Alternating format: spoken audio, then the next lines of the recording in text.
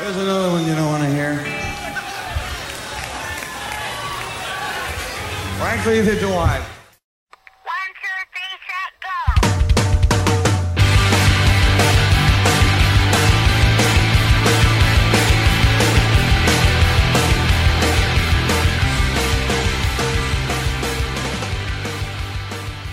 Hello and welcome to episode 35 of the Power Chord Hour podcast. Hope you're doing well out there and thank you so much for checking out the show. As always, I'm your host Anthony Merchant here with another podcast for you.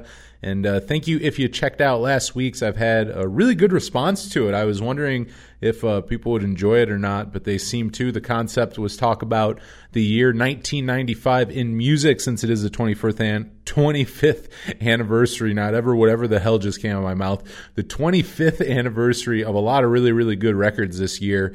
And, we just talked all about it on there. And, yeah, getting some really positive feedback, as well as that Spotify playlist, 3 hours of nothing but bomb-ass 1995 music, nothing before, nothing after, only from that time period. And if you want to go check that out on our Spotify page. And if you haven't checked out the last episode, definitely go check that out. But I'm kind of jumping ahead of myself. You're listening to this one, so, I'll hold my horses. But, people have been enjoying that one and hitting me up about it. So thank you if you have. And if you haven't checked it out yet, go check it out. People seem to enjoy it. And I think people are going to really enjoy this one. That was a solo one. But this week, I got a guest. And I always love having guests, including when I'm a really big fan of what they're putting out, which, is normally the case on here. There is a quality control where, I'm not just having someone on to have them on. If I have them on this show, it means that I like what they're doing. But, this band in particular, High on Stress, I got to be honest, had not heard of them up until a few months ago. But shout out Saint Bad Dad on Instagram. Really rad dude who I've just been talking to on Instagram for probably like the last year or two, follows the show. And is always, really, really cool. Like promotes the playlist on his page and stuff. Will like tag me, and also has sports a Power Chord Hour T-shirt and looks rad in it. And will like post pictures of him running in it and stuff, and just really cool. Dude has great taste in music. Has made me really jealous with some of his music stories and some of like the artists and shows that he's gone to see. He has definitely made me envious before. But a few months ago, he told me to check out this band High on Stress. I'd not heard of them before, but he's like, he knew I was a Replacements fan, as does probably anyone who knows me or listens to the show. They're the greatest band of all time, in my opinion. And, he's like heavy Replacements vibes, really good. And I checked them out, and then I look on their page too, and they, like in the bio thing, it kind of like has a couple like quotes from people. One of them, Peter Jesperson. The man who basically found the Replacements and, and was also the, founder of Twin Tone Records. And just really, if you want to talk about it, such an important part of, the Twin Cities music. By all means, huge part of it. But he had a little quote on there that, kind of his stamp of approval for the band, as well as James Alex from Beach Slang and Weston, who former guest of the show, like probably like the second or third person we ever had on here. And maybe one of these days I'll post it as like a Power Chord, like a throwback episode. And actually, though, if you do, it is on our YouTube page. You can hear it. It's not like it like doesn't exist anywhere. But it is also on I think episode 2 of the podcast, like one of the very early ones. Whenever Beach Slang's record came out this year, I believe I included it on that podcast, like at the end of it. But just a real quick 5-minute interview, just talking about Big Star. It was for an episode where we were very time sensitive, just because I was trying to play a lot of music from Alex Chilton, and also had a second, David Julian Leonard, who was a very interesting guest who knew Alex Chilton. And that's an interesting interview I should post on here sometime too. That's also on our YouTube page, buried at the bottom there, just because it was so long ago now that it's one of our first ones up there. But both very, very worth checking out. But so James Alex of Beach Slang, Peter Jesperson, both giving their seal of approval. I was pretty sold. I heard I forget what song he sent me. Whatever song he sent me, I really liked. But, I heard that. I enjoyed it. And then a little bit later, me and the band started following each other on social media, and started listening to the album Hold Me In, their new record, and just blew me away. Really if you're a fan, and I'll play a bunch of stuff here after the interview, but I mean, if you're a fan of the, the Replacements, of Soul Asylum, of Husker Du, I mean, and that's just the Twin Cities. I mean, singer-songwriter stuff, you're a fan of just good, like, alternative indie rock, I mean, really college rock is also a good one. Like, I don't feel like that term gets thrown around enough anymore. And maybe because I don't know it exists anymore. I don't know that there's bands. I think it's kind of morphed into different things. You know what I mean? Like bands you probably would have called college rock back in the 80s, you would now maybe call like indie rock or whatever. But whatever the hell you want to call it, just a rock and roll band. I mean, High on Stress gets it right by like, and what I told Nick too in this is like the range that they have is what I really like. And, I hate to keep throwing around the Replacements. There are tons of other bands, tons of other influences, and they also don't just sound straight up like them. I'm just, there's obviously a influence there. And, the Replacements being my favorite band, I have to bring them up every chance that I can. I have to shoehorn them in there. But, just comparing them to them in the sense that, Paul Westerberg and the rest of the band could do that, where you could have, on Let It Be, you could have Gary's Got a Boner, and you could also have Unsatisfied. That you can do both those things. And also we can write a ballad, but we can also write, just a rocker. And that's exactly what High on Stress did on this new record. And they have range, and I really, really enjoy it. So, when you're done with this episode, you definitely want to go check out their new record, Hold Me In. It is so, so good. And I'll play you some tracks after this.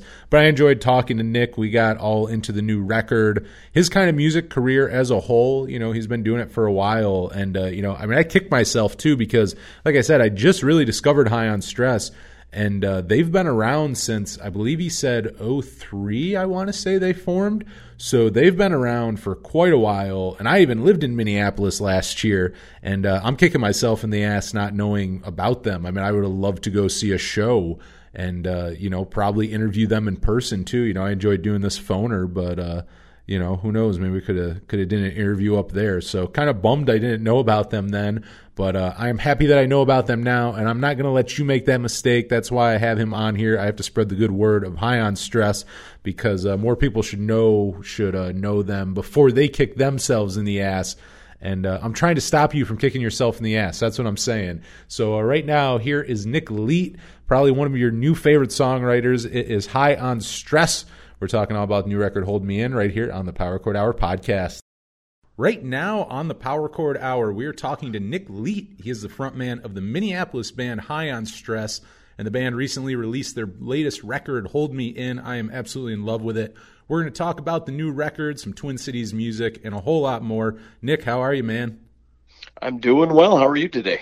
I'm doing good. I've really been looking forward to this. I mean, I know it's not the band's first record, but it is the first one that like I've become privy to you guys, and I'm absolutely loving it. I've been listening to it like a bunch the last couple weeks, and I know it came out a couple months ago here in the middle of COVID and everything. As far as recording it goes, I mean, was this all done and in the bag before COVID? Yeah, no, we'd been working on it for quite a while. We actually broke up in 2014 when our bass player Jim Soul moved to Chicago. And we'd recorded 4 albums prior to that. So we'd been around for quite a while, and then he moved, and we decided to just to end it there. And around 2018, we decided that whole, breaking up thing was stupid. And we got the band back together, including Jim. So we've managed to figure out a way to make it work, and got back in 2018. We've been working on it since, but we had the release show all set and in the bag and ready to go. And then, of course, the Lizard portal was opened, and here we are. So the record was done and ready to go, and we had to sit around and decide, does it make sense? There's really there's no good history on is it a good idea to release a rock and roll record during a 100-year pandemic? But we went for it. Yeah, there's no one. You're kind of trailblazers. There's really no one to look back and go, "Is this a good idea or not?" Yeah. How did Smash Mouth do when they released that during that last pandemic? That last one. Yeah, that one. Yeah. That totally makes sense. I mean, do you feel like it was a smart choice? I do, because personally, I know bands are kind of like going back and forth with that, but overall, my whole thought is, everyone's kind of around not doing a whole lot. Like, isn't that the best time for new music? Well, initially when we had a lot of back and forth on, all right, let's see what happens with the release show. As it gets close, we're like, okay, the release show is going to be canceled. Now what do we do? And ultimately we're like, let's just release the thing. What else?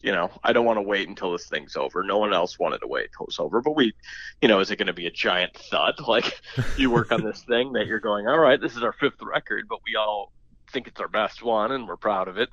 And you hate to release it out there and have no one listen to it. So we really didn't know which way it would go. But when we did release it, it was the right choice, and it's exactly what you said. We've been around the block. Recently, a record store guy had asked me to drop off some records for him. Oh, nice. And he said, "Where'd you guys come from? You guys came out of nowhere." And I'm just like, "This is our 5th record, man." So I think it proved a point. Really, the fact that people can sit down now, because we're running all over the place, right? You've got places to be, work's keeping everybody busy. You've got 1,000 things going on. You're going to rock shows, bands are creating music. There hasn't been a lot of time over the years to actually sit down and take it in. And a lot of the ways that people listen to music nowadays is very background, yes, throw something streaming on in the back, and you don't really sit and really, back in the day, you'd look through the records, you'd look through the notes, you'd have your headphones on, you'd be taking in all the lyrics.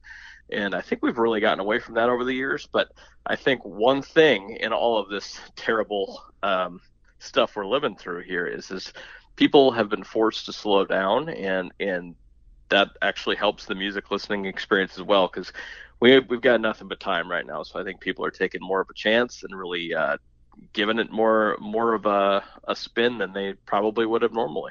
And it's kind of cool, like what you were just talking about, with the vinyl and all that. I did see something today that, the numbers for vinyl sales skyrocketed this year, and even over CDs and stuff, which kind of, like you were saying, the liner notes and being able to hold it and look at it and whatnot. It seems like people are kind of going back towards that. Are you kind of are you a vinyl guy? Are you a collector and whatnot? Because you are right. With I think about it, and it's if you're listening to I don't really like Spotify and stuff. You're listening on there, and all of a sudden it's your music is just, there's ads in the middle of it. It screws up sequencing. There's not really that steady flow. Like you said, it's kind of a background thing. You more of a, I guess, analog guy. You prefer vinyl and CDs and all that. I'm a music guy. I love vinyl. It's not real convenient. You're not going to bring a record in your car and put the needle on. But, when you're at home and just listening and sitting there and relaxing, there's nothing better than that.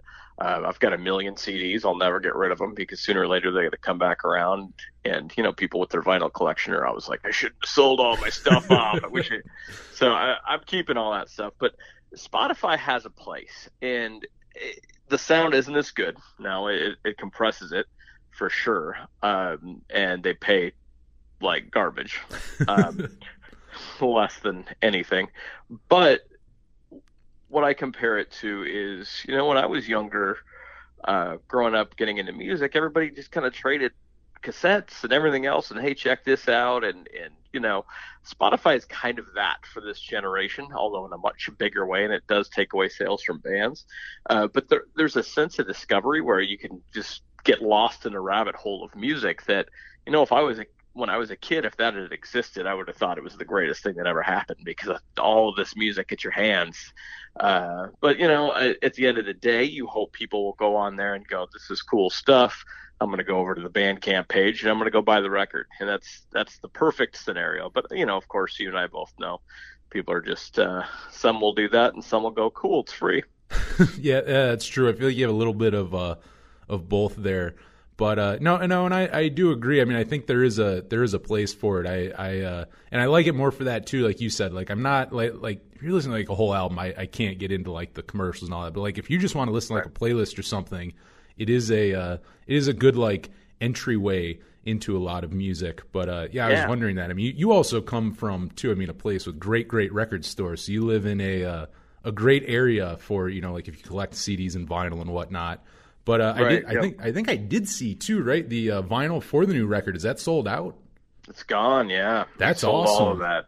Yeah, it was pretty shocking. We kind of went into it. Well, we released the CD, and then of course the digital downloads and streaming first, and then that was doing well. And we thought, wow, should we take a chance on this? Because vinyl is not cheap by any stretch.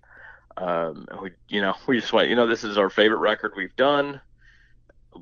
And in a lot of ways, it was kind of like, well, we want our own copies of this on, this is something we would like to have on vinyl because we're collectors. And so we went for it, spent the money, and we sold them all, which still baffles me. So really happy about that. And the first batch of CDs sold out too, and we just got more of those. So it's been nuts. I would not have predicted it at all. That's cool. I'm sure there's a lot of bands who have the opposite of we should press this on vinyl, and then they just have a basement full of it. So that's probably not a bad problem to have. Is this the first? Oh, sorry. Go ahead, man. Oh no, you're fine. We re-released our first record, Moonlight Girls, on vinyl when we got back together. It must have been 2018. We released that, and we sold quite a few copies of those, but those are not sold out. This new one flew right out of the door. So that's pretty rad. No, that's what I was wondering, if this was your first one on a vinyl. I mean, that does have to be neat. I got to say, that seems like something very gratifying to be like, this record you made literally in record form. That's right. You got to get a kick out of that. I'm sure. But it's the best. It's the best. Something that I really like on the new record, I got to say, like I mentioned, I mean, you guys are a couple albums in. This is my kind of introduction to you guys. So I'll be honest and say, I don't know if you're like this with every record, but the thing I really like on the new one is the amount of range on it. Like, you have a really good mix of songs. You have songs that are like just kind of straight up rockers. You have other ones that are more kind of stripped back. And I mean, just there's a really good back and forth there that I think sometimes people can go either one way or the other and have too much of. I mean, was that a conscious effort for you guys, like going in? Like, were you kind of trying to balance out that sound? Like, was that a thought? Like, were you weary at all, being like, hey, we don't want too many songs that are, too guitar heavy, or we don't want too many songs that are more, kind of stripped back like that? Is that like a conscious effort on your guys' part? I wouldn't necessarily say it's a conscious effort, but all 5 records are that way. We joke that we play both kinds of music. I did see that on a t-shirt. Yeah.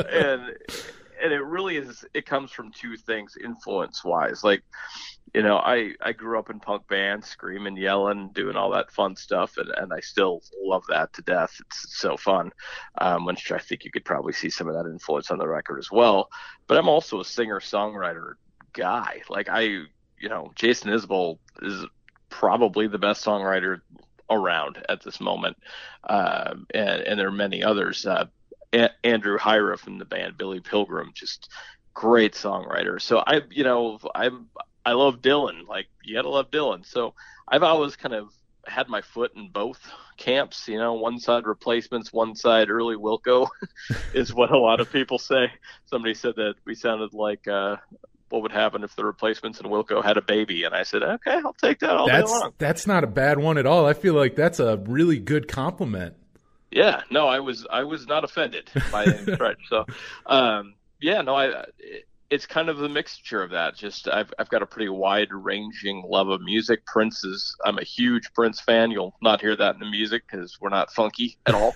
But I love Prince. So like I just love music. But that kind of power pop, punk rock, Americana thing is kind of the street I live on for sure, and the band all lives in that space too. I like that. It works. I mean, and I know you probably do get like I'm sure you hear Replacements and stuff also being from Twin Cities, but I think that's part of why I like that, their whole range thing, that idea of, we can do rockers, we can get in your face and, play that stuff, but we can also write like really good lyrics and like, really strip it back and kind of like appreciate the music for what it is. Having both sides of that is really good. You said you've kind of did that the whole band's career though, you said. The whole way, yeah. If you go back to that first record, you'll hear rock songs, you'll hear acoustic-based kind of alt-country sort of Americana songs as well.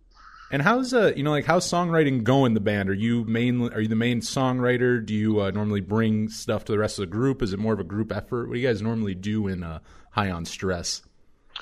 It changes a little bit, but on average, I'll usually bring something in that's written. So, verse, chorus, bridge, whatever.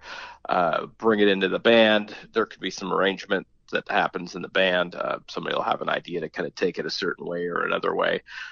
Usually starts with me. But this record is kind of special in that Jim Soul, the bass player of the band, is a songwriter. He just released his first solo record himself too, and he's always written songs. And this time he had this song that we liked, and we're like, I wonder if we could take that song and turn it into a High on Stress song. And that's actually the song "Hold Me In." He wrote that, and then so that's like the one song in the record that's all Jim right there. I'm singing it and playing guitar and all that, but it's his song all the way across the board. So it was kind of a nice special way to do that this time around, and he even got the title track. So good job, Jim.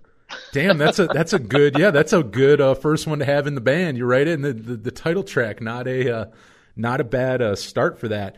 Yeah. So then you normally, though, you're the one, you'll kind of write like the basic tracks and stuff, and then bring it in, and everyone kind of does their own thing on it. Yeah, and they usually start with me, but at the end of the day, I'm like, we're the sum of the parts. Like, Jim's bass playing is great. His background vocals are fantastic. Mark is a great drummer. I usually say to people that he's a lyrical drummer, because he's got these like little tom hits that he'll do that you can literally sing these drum parts after you've listened to the song so often. Like, they're very, very tied to the song. It's not just drums in the background. So, and then Chad Wheeling, the guitar player,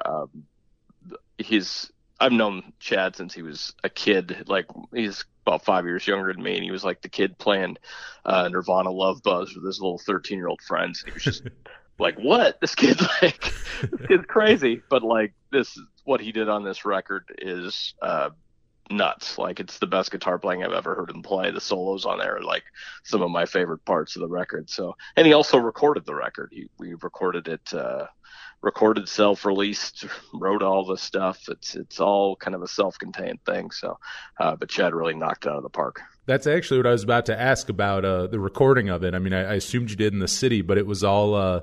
It sounds like then everything was kind of in-house. You guys produced everything, recorded it all and stuff yourselves. Yeah, we had a few guests. We had our friend Elliot Hilton do backing vocals on a song called 8-Track Song.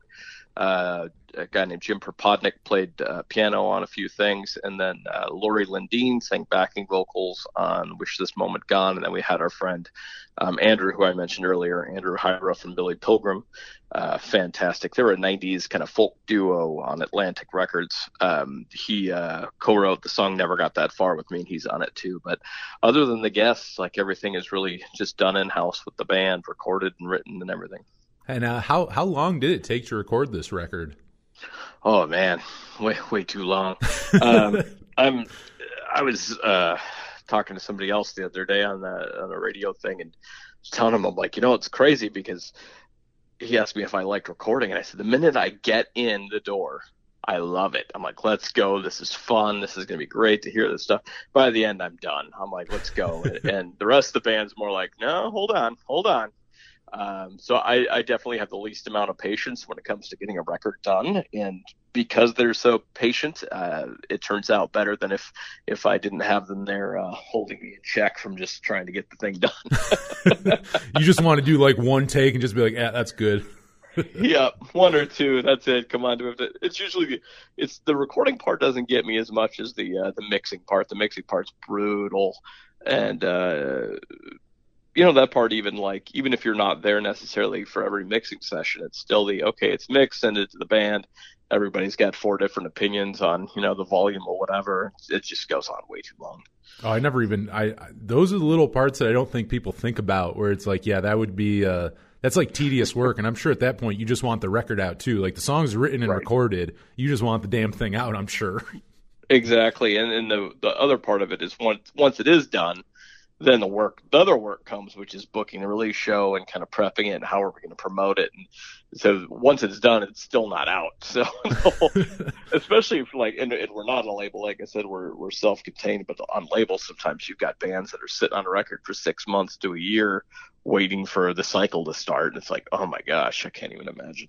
That kind of brings up another question. I know you said that you guys had a little breakup there. And I mean, like, how many years was that? Did you say like 4? Like 4 years? 4 years, yeah.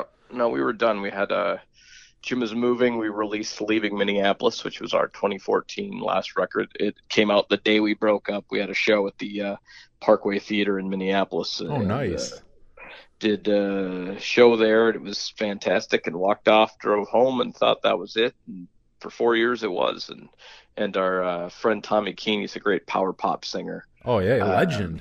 You know Tommy? Yeah. He passed away a couple years ago, but he used to when he'd come to town, we'd open for him, and just a wonderful guy. And he passed away, and Mark, the drummer, and I ended up flying out to LA for his memorial service. And he and I spent a weekend together in LA doing that and some other things, and that was one of many things that really got the band back together. Chad, the guitar player, was kind of hinting, I kind of want to do this. And I had played a show in Chicago and Ottawa, Illinois with Matthew Ryan and Miles Nielsen.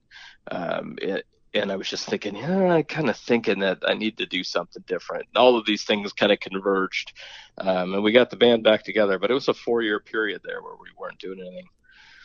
And, I guess not super long in between, but I mean, has much changed, do you feel like, in music since coming back? 'Cause like you said, you're like self-releasing this and all that. I mean, was anything too different coming back, promoting it and getting everything around in between that time?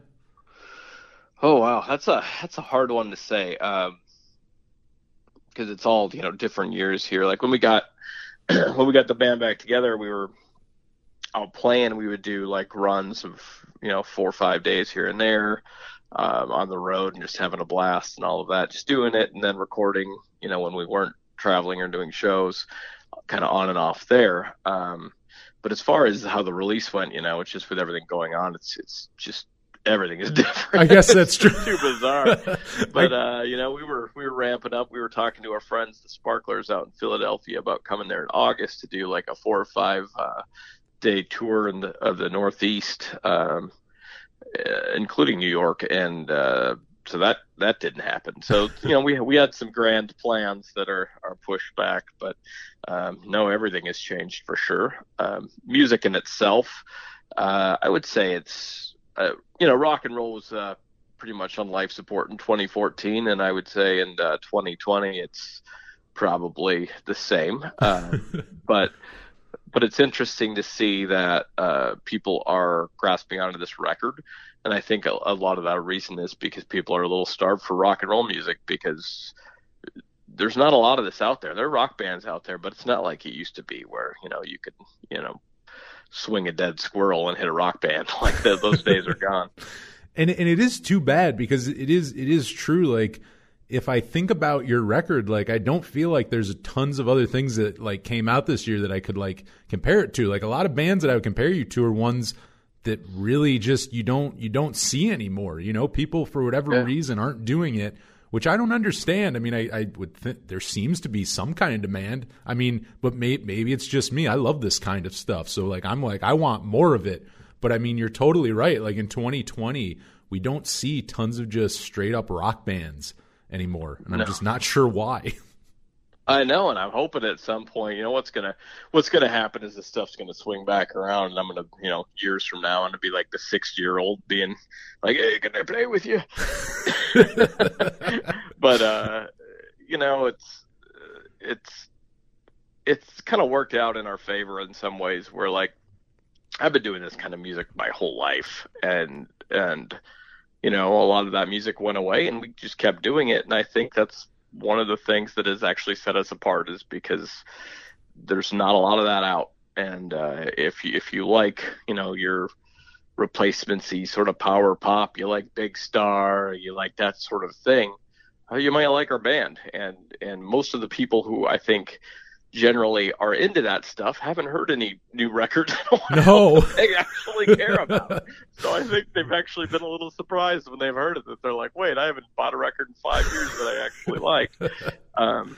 So, it's good. It's helped us in that way. And I hope in some way. I talked to some kid, I call him a kid, but he's in early 20s, was telling me last night on this podcast thing that he's like, I'm playing guitar and I got this band. I'm like, thank God, man. Someone's doing it.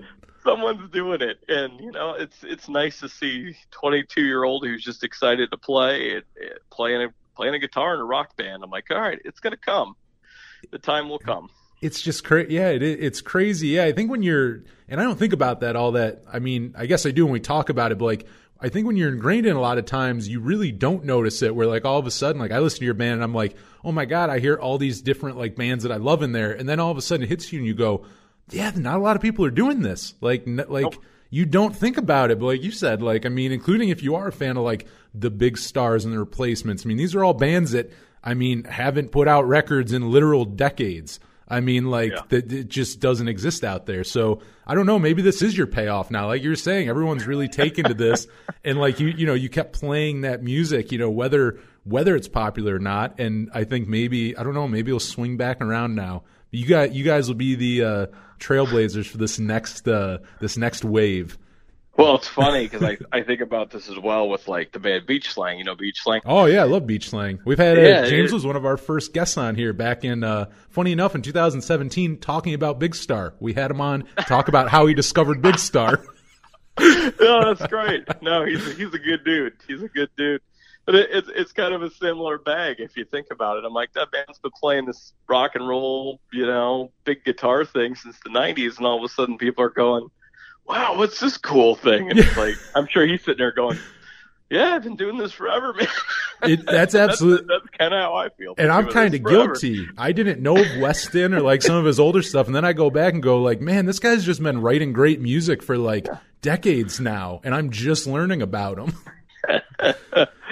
Yeah. So no, it's fun because all of these, bands like that or bands like ours where people are suddenly like, wow, this new thing. It's like, and never stops. You just found us, thankfully, and I'm very thankful that that's happening because, when you're around that long, you just kind of go, yeah, we'll keep. Hopefully, a few more people will hear this next one, but we definitely weren't expecting what happened with this record, and we hope it continues to build the way it's building. No, it's awesome. I mean, I know me personally. I'm kicking myself. I didn't know you guys while I was up there. Would love to see you guys play out and whatnot. But kind of going out of the band too. Just kind of your your music career. How long have you been playing music? I mean, I know you said you've been doing it for quite a while. Like, I mean, High on Stress probably isn't one of your first bands, right? How long have you been doing this now? Well, I've had two. Well, I would say I've had three main bands, really. My first band, kind of like the James Alex thing, was started in 1996. Oh, nice. Yeah, so like that was the first band that did that for quite a while. High on Stress actually started in 2003. Oh, wow. So this is 17 years, man. Yeah, you have been around a while. Yeah, we've been around for a long time.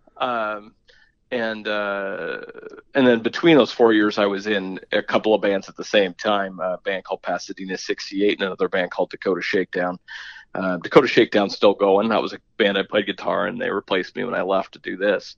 But Pasadena 68 was kind of my outlet, my songs during that period. But, I would say overall there's really just been that stretch. So it's just, bands, it's funny because most people will get in bands and they'll last for a couple shows or an album or 2 years tops. And it's like, no, man, I was like 7 years here, 14 years, You got a nice track record. 17. Yeah, no, we. I think that ability, the tenacity of it, and then just being patient with yourself and being patient with with others, and knowing when there's chemistry is important. And you kind of, you're going to have the crap. Like, we had an argument earlier this week. That's just what happens when you're in bands. But what I would tell young bands is, get over it. Yeah. Whatever you're arguing about is stupid. Like, Yeah. Just enjoy your music. And it's a lot harder thing to do when you're earlier on, because you don't really have that perspective necessarily to see that, you got a good thing going. But when you've been around a long time, these little bickering matches that last for about 5 minutes, by the time you go home at the end of the night, you're going, oh yeah, whatever. That's probably the way to be, though. I mean, if High on Stress has been going now 17 years, I mean, that's true. There's a lot of bands that don't make it out of 7 months, if that. So, being able to kind of brush it off like that, kind of go, hey, it's just an argument, is probably extremely, extremely important. Yeah, perspective is important than anything, and I sincerely hope that not even in music, but people start to really look at things and become better critical thinkers. That'd be nice. That's my goal. That's my goal for 2021, that the world becomes better critical thinkers. You know what? I hope you get your wish. I wouldn't mind that at all. But are you originally from the Twin Cities?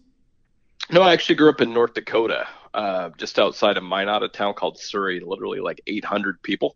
Oh, wow.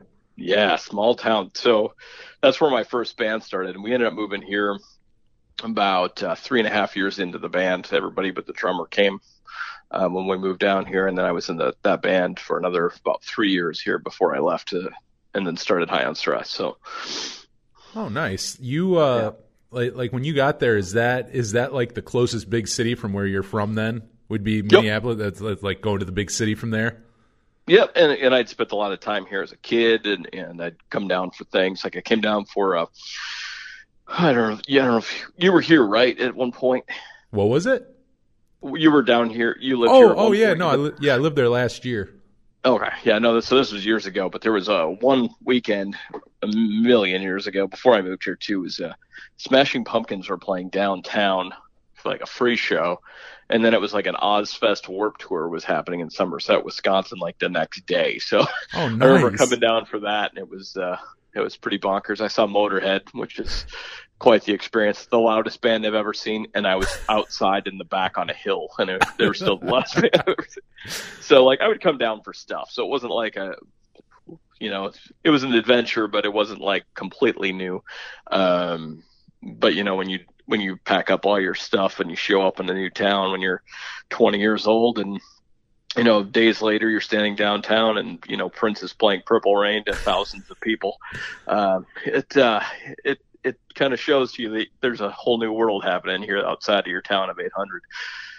Yeah, that has to be quite the difference, being going from there to Minneapolis. And I mean, like, what was the music scene like when you originally got there? Like what did it look like? Like, did you start going to local shows and stuff right away in Minneapolis? Yeah, no. So right away I'd go to shows. I saw Prince right off the bat, Mill City Music Festival. It was actually the second time seeing him. I saw him in Fargo like about a year or two before that. Oh, nice. It was great.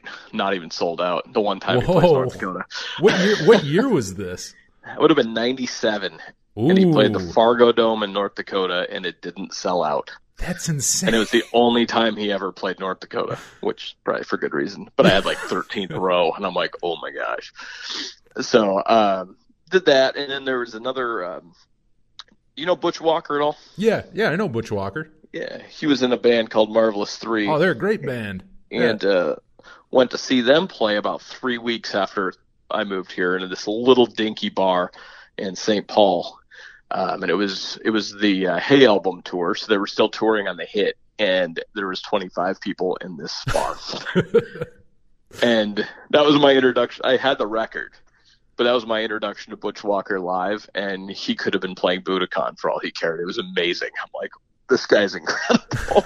It was a lesson in sometimes you play those shows and you show up and unload your stuff and it's a drag, and then there's 6 people staring at you, and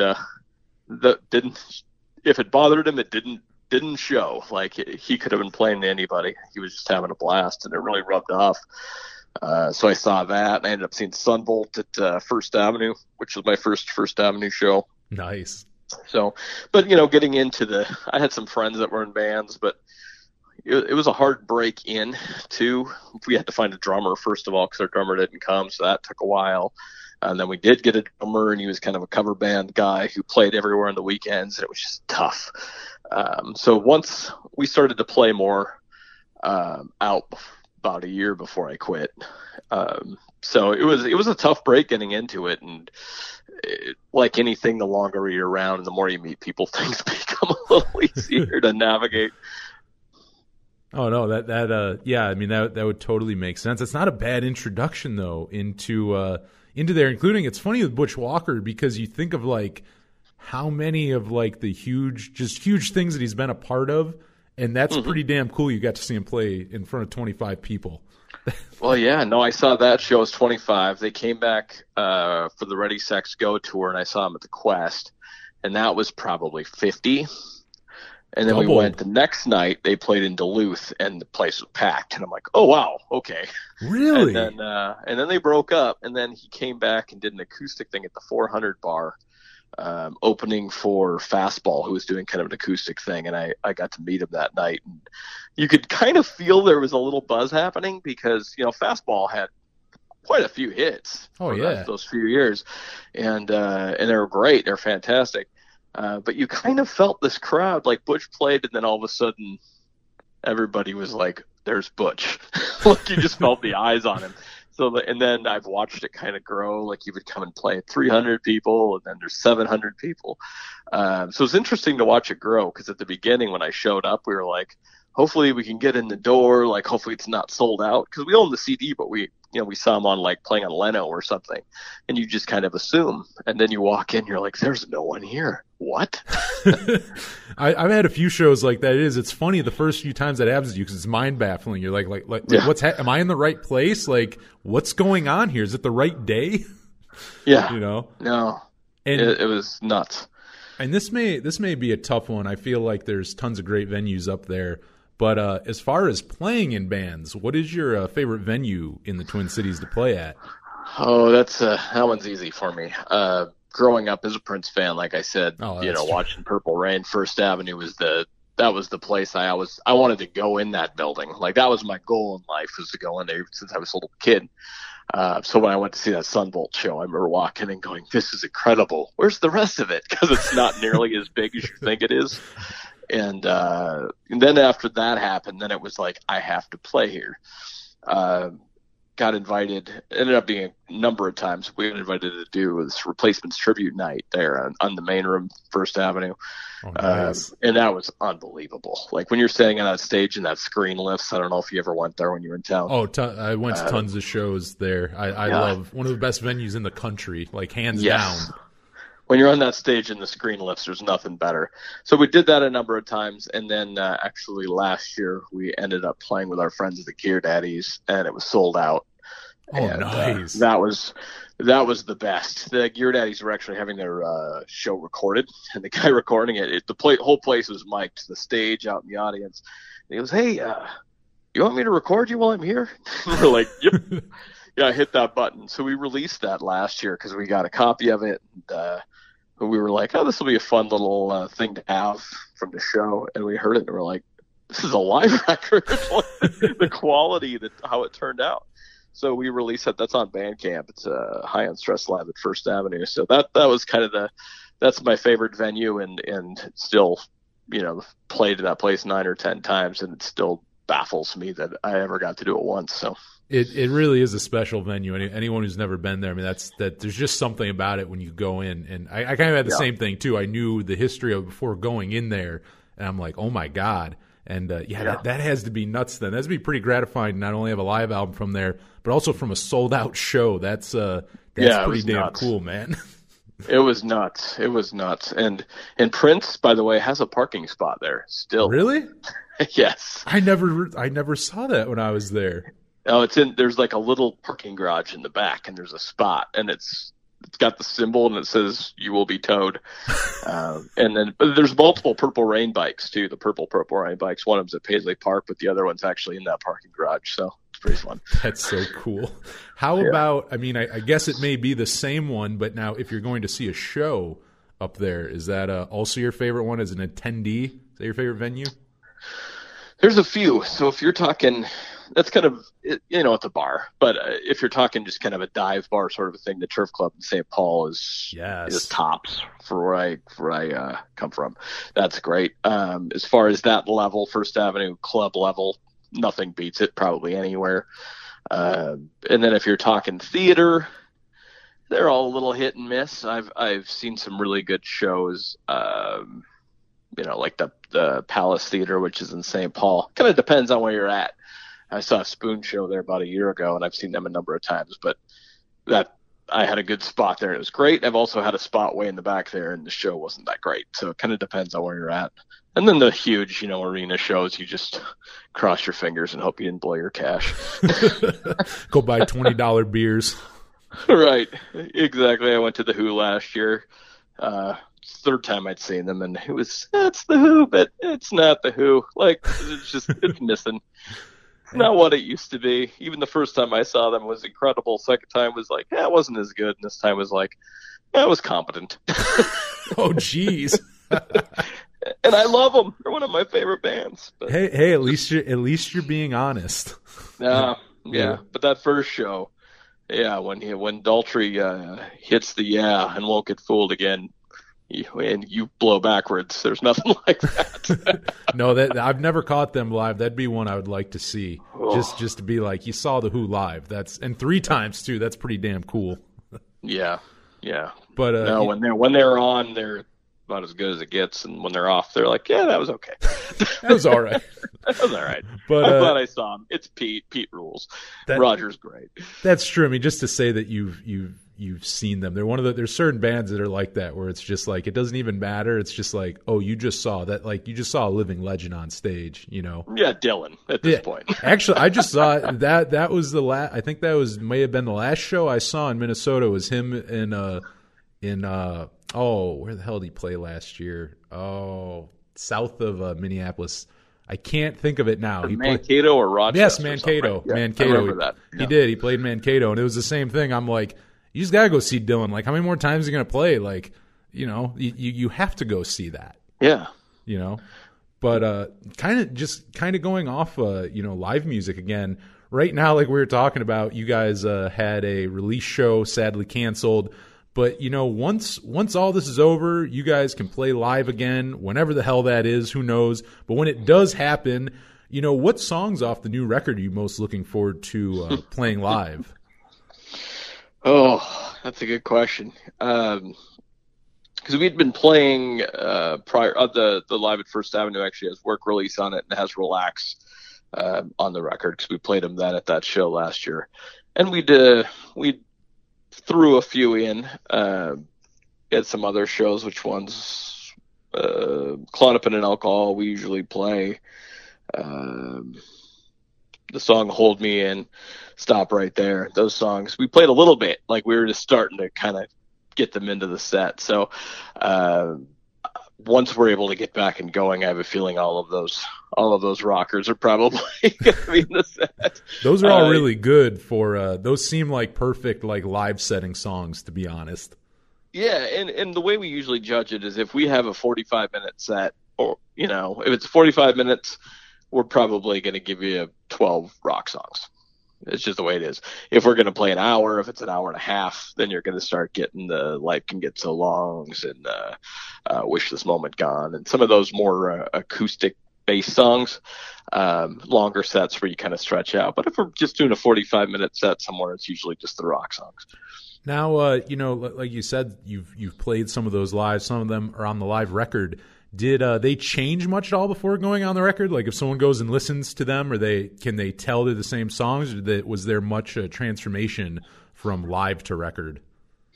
No, I think they're pretty well intact at that point. Because the two on there, Work, Release, and Relax, were some of the first ones we recorded for the new record. So they were already arranged and ready to go by the time we did that First Avenue show. So it's fairly accurate to the studio recording. Nice. Other than some stage banter shenanigans missing from the record. Yes, probably thankfully. Well, as we kind of close out here, I mean, like you guys just come from such a great scene. I mean, just so many great bands come from that area. You guys being, I would say, one of the ones right now kind of carrying the torch of great Twin Cities music. But since you've been there for so long and you've been playing around there, what are maybe a few good like obscure bands they can? I mean, whether they're doing it now, whether they've been broken up for God knows how long. Are there like some good maybe obscure bands from the area that someone who's not from Minneapolis has maybe never heard of that people should go check out? Kind of going along with discovering the new record. It's like everyone's just kind of indoors right now. Like, what's some good old music someone maybe hasn't heard that they should go listen to from the Minneapolis area? Yeah, no, it's a good question. I would say for like current bands, if I had to mention, like Little Man is great, kind of a T-Rex sort of big rock guitar, sort of a 70s, glam T-Rex sort of thing. It's great. Some Zeppelin and Hendrix thrown in there as well. Some guitar heroics. Little Man's great. I would say there's a band called Valet that's still kicking around. They've been around forever. They're kind of an indie rock thing. I absolutely adore that band. But they're still kicking. So Valet would be another one. Dakota Shakedown would be one, my former band. They've got a new thing coming out with a new guitar player and a new album and some new songs. That's really cool. There's just so much stuff. Whiskey Rock and Roll Club Minneapolis. It's a real band name. That's an interesting band name. Yeah, no, they're great. They're great. It's actually, it's kind of a blues rock thing. There's a guitar player, singer, bass player, and he refuses to wear sleeves on his shirts. They're all cut off. Yeah. And then actually High on Stress drummer plays for them as well. Oh, nice. So they're a 3-piece, and they've got like these lit up platforms. This sounds awesome. I love this. It's wonderfully ridiculous, and it's a blast. But yeah, so that's another one, and of course. He's not playing now just because he had a stroke, but Slim Dunlap, of course. Oh, absolute legend. Kind of the king of the whole damn thing. I would agree with that. Yeah, that is actually last week on the radio show we just played some stuff off that live record they just put out from the Turf Club. Yeah, no, I absolute legend there. So yeah, we've been playing that and spreading the word. But yeah, he's one of the best, I would say, of that, like those local artists or whatnot. Yeah, best dude around. So I'm glad you're playing him. But, as we close out here, people got to go, if you're a fan of this music that we've been talking about, you got to go check out High on Stress. We're going to play some stuff right now. But, where can people find you online? Where can they find the band? Where can they grab the music? Like all that good stuff. Where can people find you guys? Well, we're on all the things. The Bandcamp page is the number one place to go because we've got the 5 studio records. We have a best of record that has everything from the best of the 2003 to 2014. We've got the Live at First Avenue on there, and as well as the new record. So that's a great place if you want to just check out everything. High on Stress, mpls.bandcamp.com. We're on the streaming sites, for discovery, please. Thank you. And then we've got a band page, highonstressband.com, and then, of course, social media sites, Instagram, Twitter, Facebook. There's probably a MySpace page if you dig deep enough. Yeah, go find them on MySpace. It's the best place. Yeah, go find it. There's probably some good info on it from our first record on there. Go see where they're going to be playing in 2004. That's all right. I want a time. I don't know about you, but I'd like to time travel. Oh, hell yes. Let's get out of 2020. I mean, also MySpace music was one of the best, I still think, layouts for musicians. I still don't understand how none of these have a goddamn album player on their pages. I've never understood how no social media has caught up with that again. I want to listen to music on a band's page. They need to update that. Yeah, Facebook is pretty terrible for that sort of thing. You do it just because you've got a page, but ultimately that algorithm's set, so you give the money, and yeah, I don't want to do that. No, not cool. MySpace Tom didn't do that kind of shit to us. That's right. Yeah, but Bandcamp's great because not only do you put all your stuff on there, you could sample it, you could buy it. But they also have their once a month Bandcamp days where they waive all their fees and the musicians get all the money from all the sales. So they're legit. And for as much as we like to complain about record labels and streaming and the Napsters and the MySpace and the, I don't know what else, cassettes, what other old formats can we complain about? How about 8-track? 8-tracks. Bandcamp does it right, and it's nice to have at least one company out there looking out for the musicians for once. Oh, absolutely, absolutely. It is very cool, and that's I'm trying to remember. I think it's the first Friday of every month, right? That's when they don't do it, because that is when people should go grab it. Is the Bandcamp day where you guys get to keep all of it, basically.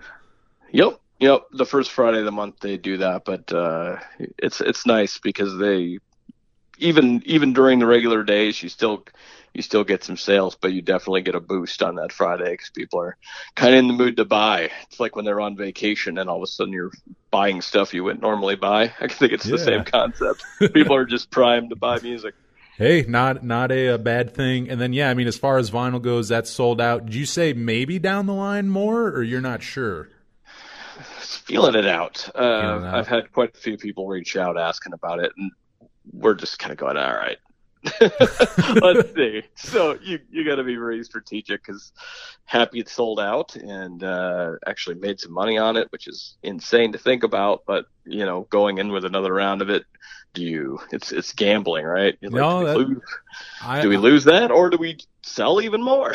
No, I can see where you're coming from. And if anyone's listening to this and wants that on vinyl, go hit them up on social media. Let them know they are not it is not a money pit. Let them know you will actually buy the record if they press it.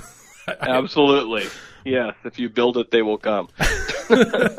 But Nick, this has been a blast. Like I said, we're gonna play some stuff off the brand new record, Hold Me In, and it is High on Stress. We're gonna play a whole little block right now. We're gonna open up with one of my favorites off the record. This is Dakota right here on the Power Chord Hour. Dakota, you lost your mind. Don't even care enough to call. I told ya, you crossed that line. Don't even care enough to call. Don't even care enough at all to call.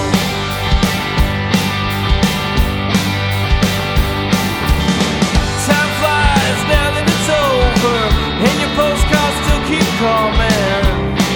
They're tearing me apart. Wish you would go away. Wish you had never gone away. Wish you were here today. And I said, Dakota, you lost your mind. Don't even care enough to call.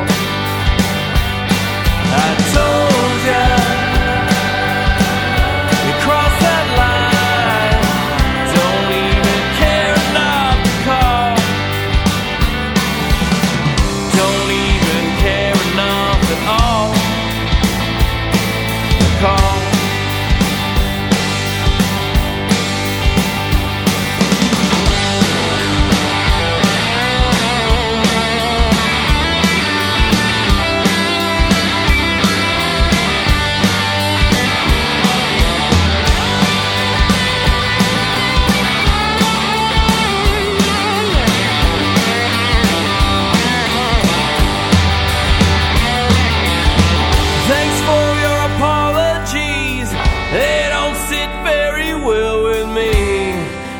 dry these crying eyes.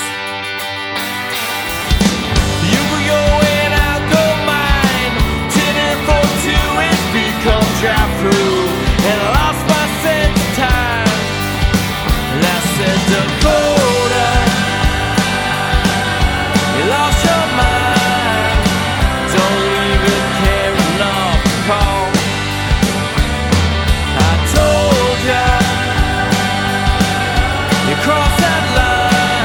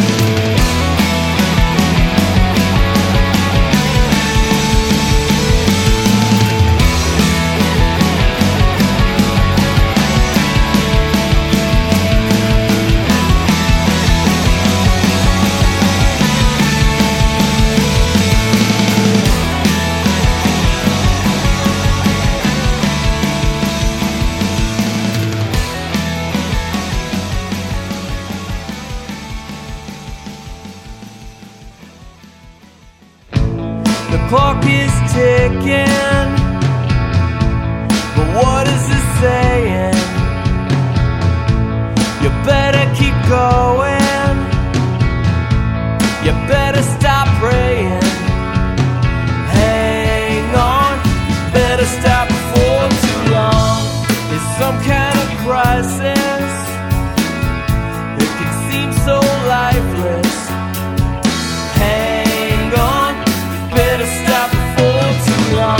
Daylight is dead, you're never gonna know where you wake up next.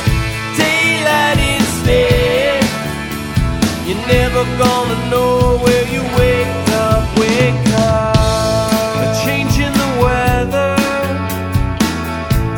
will black out the pressure. Hang on, you better stop before too long. Daylight instead, never gonna know where you wake up next. Daylight instead, never gonna know where you wake up, wake up. So what the hell are you saying? Wake up. What kind of games are you playing? Will someone come and knock me around?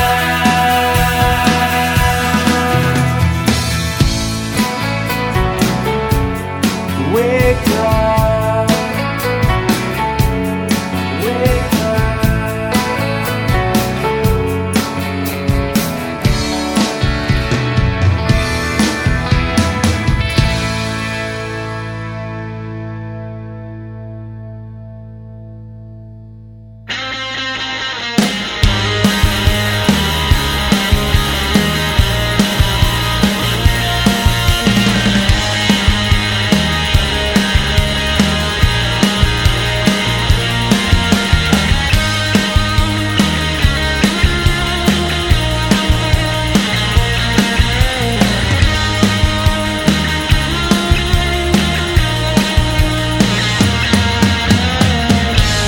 Corner blend alcohol can make you feel nothing at all. They say you can't go home, but I guess we'll keep trying to prove it wrong with this. Never been a cure at all. It's hard to believe it when you can't perceive it. It's hard to believe it when you still need it. Tracks and Tylenol gives no side effects at all. Wake up face down with a headache and a mind that's ready to break, but that's never been a cure at all. It's hard to believe it when you can't receive it. It's hard to believe it when you still need it. Hoping for some kind of release, looking at some kind of defeat.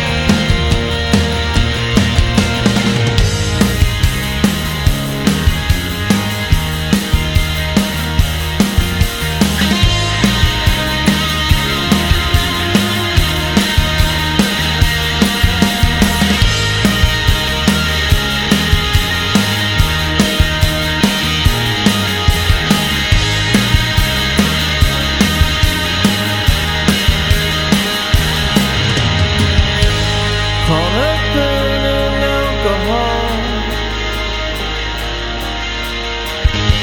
and make you feel nothing at all. Caught up in alcohol, caught up in alcohol. Right here on the Power Chord Hour podcast, a big old block of music for you from High on Stress off their brand new record, Hold Me In.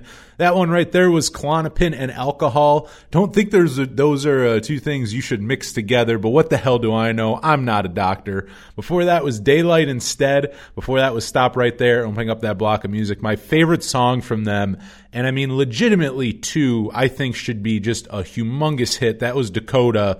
I mean, tons of songs on that record that could be big songs and big hits, but that one in particular, I go, that's the song right there. That's the one that kind of gets them in kind of further out there than the just this here podcast. I definitely am playing them a ton on the radio show, but I mean, like, a much broader spectrum. I think they should be on like way more stations and podcasts now and Spotify playlists, whatever the hell the kids are, however the hell the kids digest their music these days. They should be on there, and that should be the song that everyone listens to on a playlist or on the radio or whatever. It should be a huge song. So we're doing our small part here to get out there. But I want to thank Nick Leet once again for calling in. Had an absolute blast talking with him. I wish I knew about them last year when I was living in Minneapolis. We 100% would have had him on, and probably would have been an in-person interview, and that would have been pretty damn cool. But hey, not happening, but that was rad. I had a good time talking to him. And go check out that new album, Hold Me In. But check all of it out. Go check out their Bandcamp. I mean, they have, if you're new to the band like me, you have a bunch of records to go back and check out, including a live one at from one of the greatest venues in the country, in the world, First Avenue. I mean, I was so happy that I got to live. I actually lived on First Avenue on the south side down. It's a very long street, so it's not like I did live in walking distance. It was like a 10-15 minute walk from my apartment to First Avenue. But, it's like a long-ass street, and some of it's a one-way, some of it's not, and it, like, bends and stuff, and it's very odd. So, I mean, I lived on the same street as First Avenue, but I couldn't throw, like, a rock at it.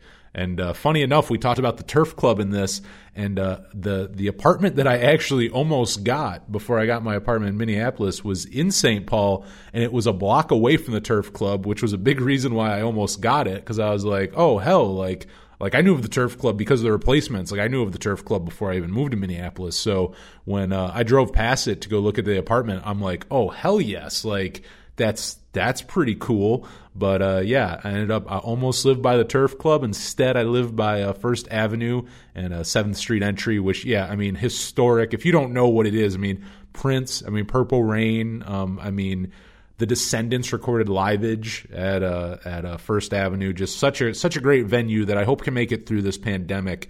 And I think they have put some stuff up where like you can support them. So go check that out as well. Go check out High on Stress. Go check out their Bandcamp. Check them out, highonstress.bandcamp.com. And also see, First Avenue is all over social media and stuff. And if I see anything, I'll throw it in the show description. And same with the Turf Club too. Just really the Twin Cities, not even Minneapolis, St. Paul as well, have really some of the greatest venues I've ever been to. Like, honestly, like I've never been to a city that has that many good venues. Like, I loved living there, and never a shortage of good places. I can't say I ever went to a venue that I thought was really shitty. The Varsity Theater, I do actually enjoy, and I enjoy those weird ass bathrooms, but I do think their security are kind of assholes. I don't know. They always kind of gave me like they kind of wanted to fight look. And I don't know why, like, I don't want to fight you, dude. I just want to go see the Menzingers. But, for whatever reason, I don't know. I guess I had that look that I wanted to fight them. But outside of that, all really, really good experiences and great venues up there. And I miss it up in the Twin Cities, so it was great to talk to someone from there.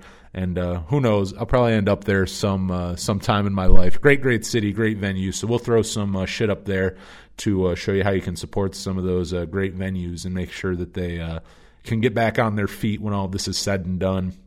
But that is it. That is the episode. I want to thank Nick again. You got some music to check out now. And, you can check us out online. We are at Power Chord Hour on Twitter, Instagram, Facebook. We are on Spotify. We have the radio show, obviously, every Friday night for 2 hours now from 10 Eastern to midnight. And that would also make it, I believe, 7 to 9 Pacific Standard Time, if I just did my math correctly. 7 to 8, 8 to 9. Yes. Yes, I did do that right. It's funny. Anytime I do that, like, or if I'm on the West Coast and I'm like calling people back here on the East Coast, like I always just fuck up that 3 hours. Like it's always, and then even worse, I forget what the time difference was. But when I was in Maui a few years ago, I was over there for a cousin's wedding, and I forget what the change is there, but it's even like further in. And it was just very weird. And like, if I remember correctly too, like anytime I like called the East Coast, like the time difference was so different that it was like, I'd call and they'd be sleeping. I think I I don't know. I can't remember exactly. I just remember it being very, very different from Eastern Standard Time, obviously. And but I did do the math right, 7 to 9 if you're over on that West Coast.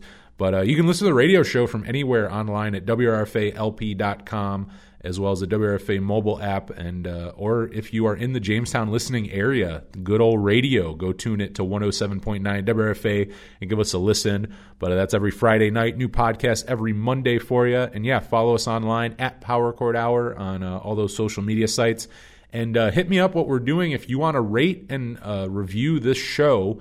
And give us whatever you want. Doesn't have to be 5 stars. You can say we fucking blow. Give us a 1-star review. Say this guy's voice is annoying. He's an asshole, and he plays terrible music. And if you want to screenshot that to me, send it to powerchordhour@gmail.com, and I will send you a free Power Chord Hour shirt. And you can wear it. You can burn it. Like, I don't know.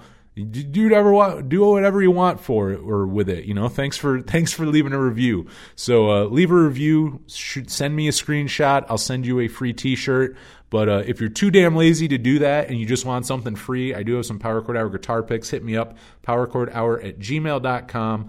And we have a few stickers left, but I ordered 250 of those, and we're down to like 5. So I may or may not have one. If you hit me up, maybe I'll have one, but there's also a chance that I don't.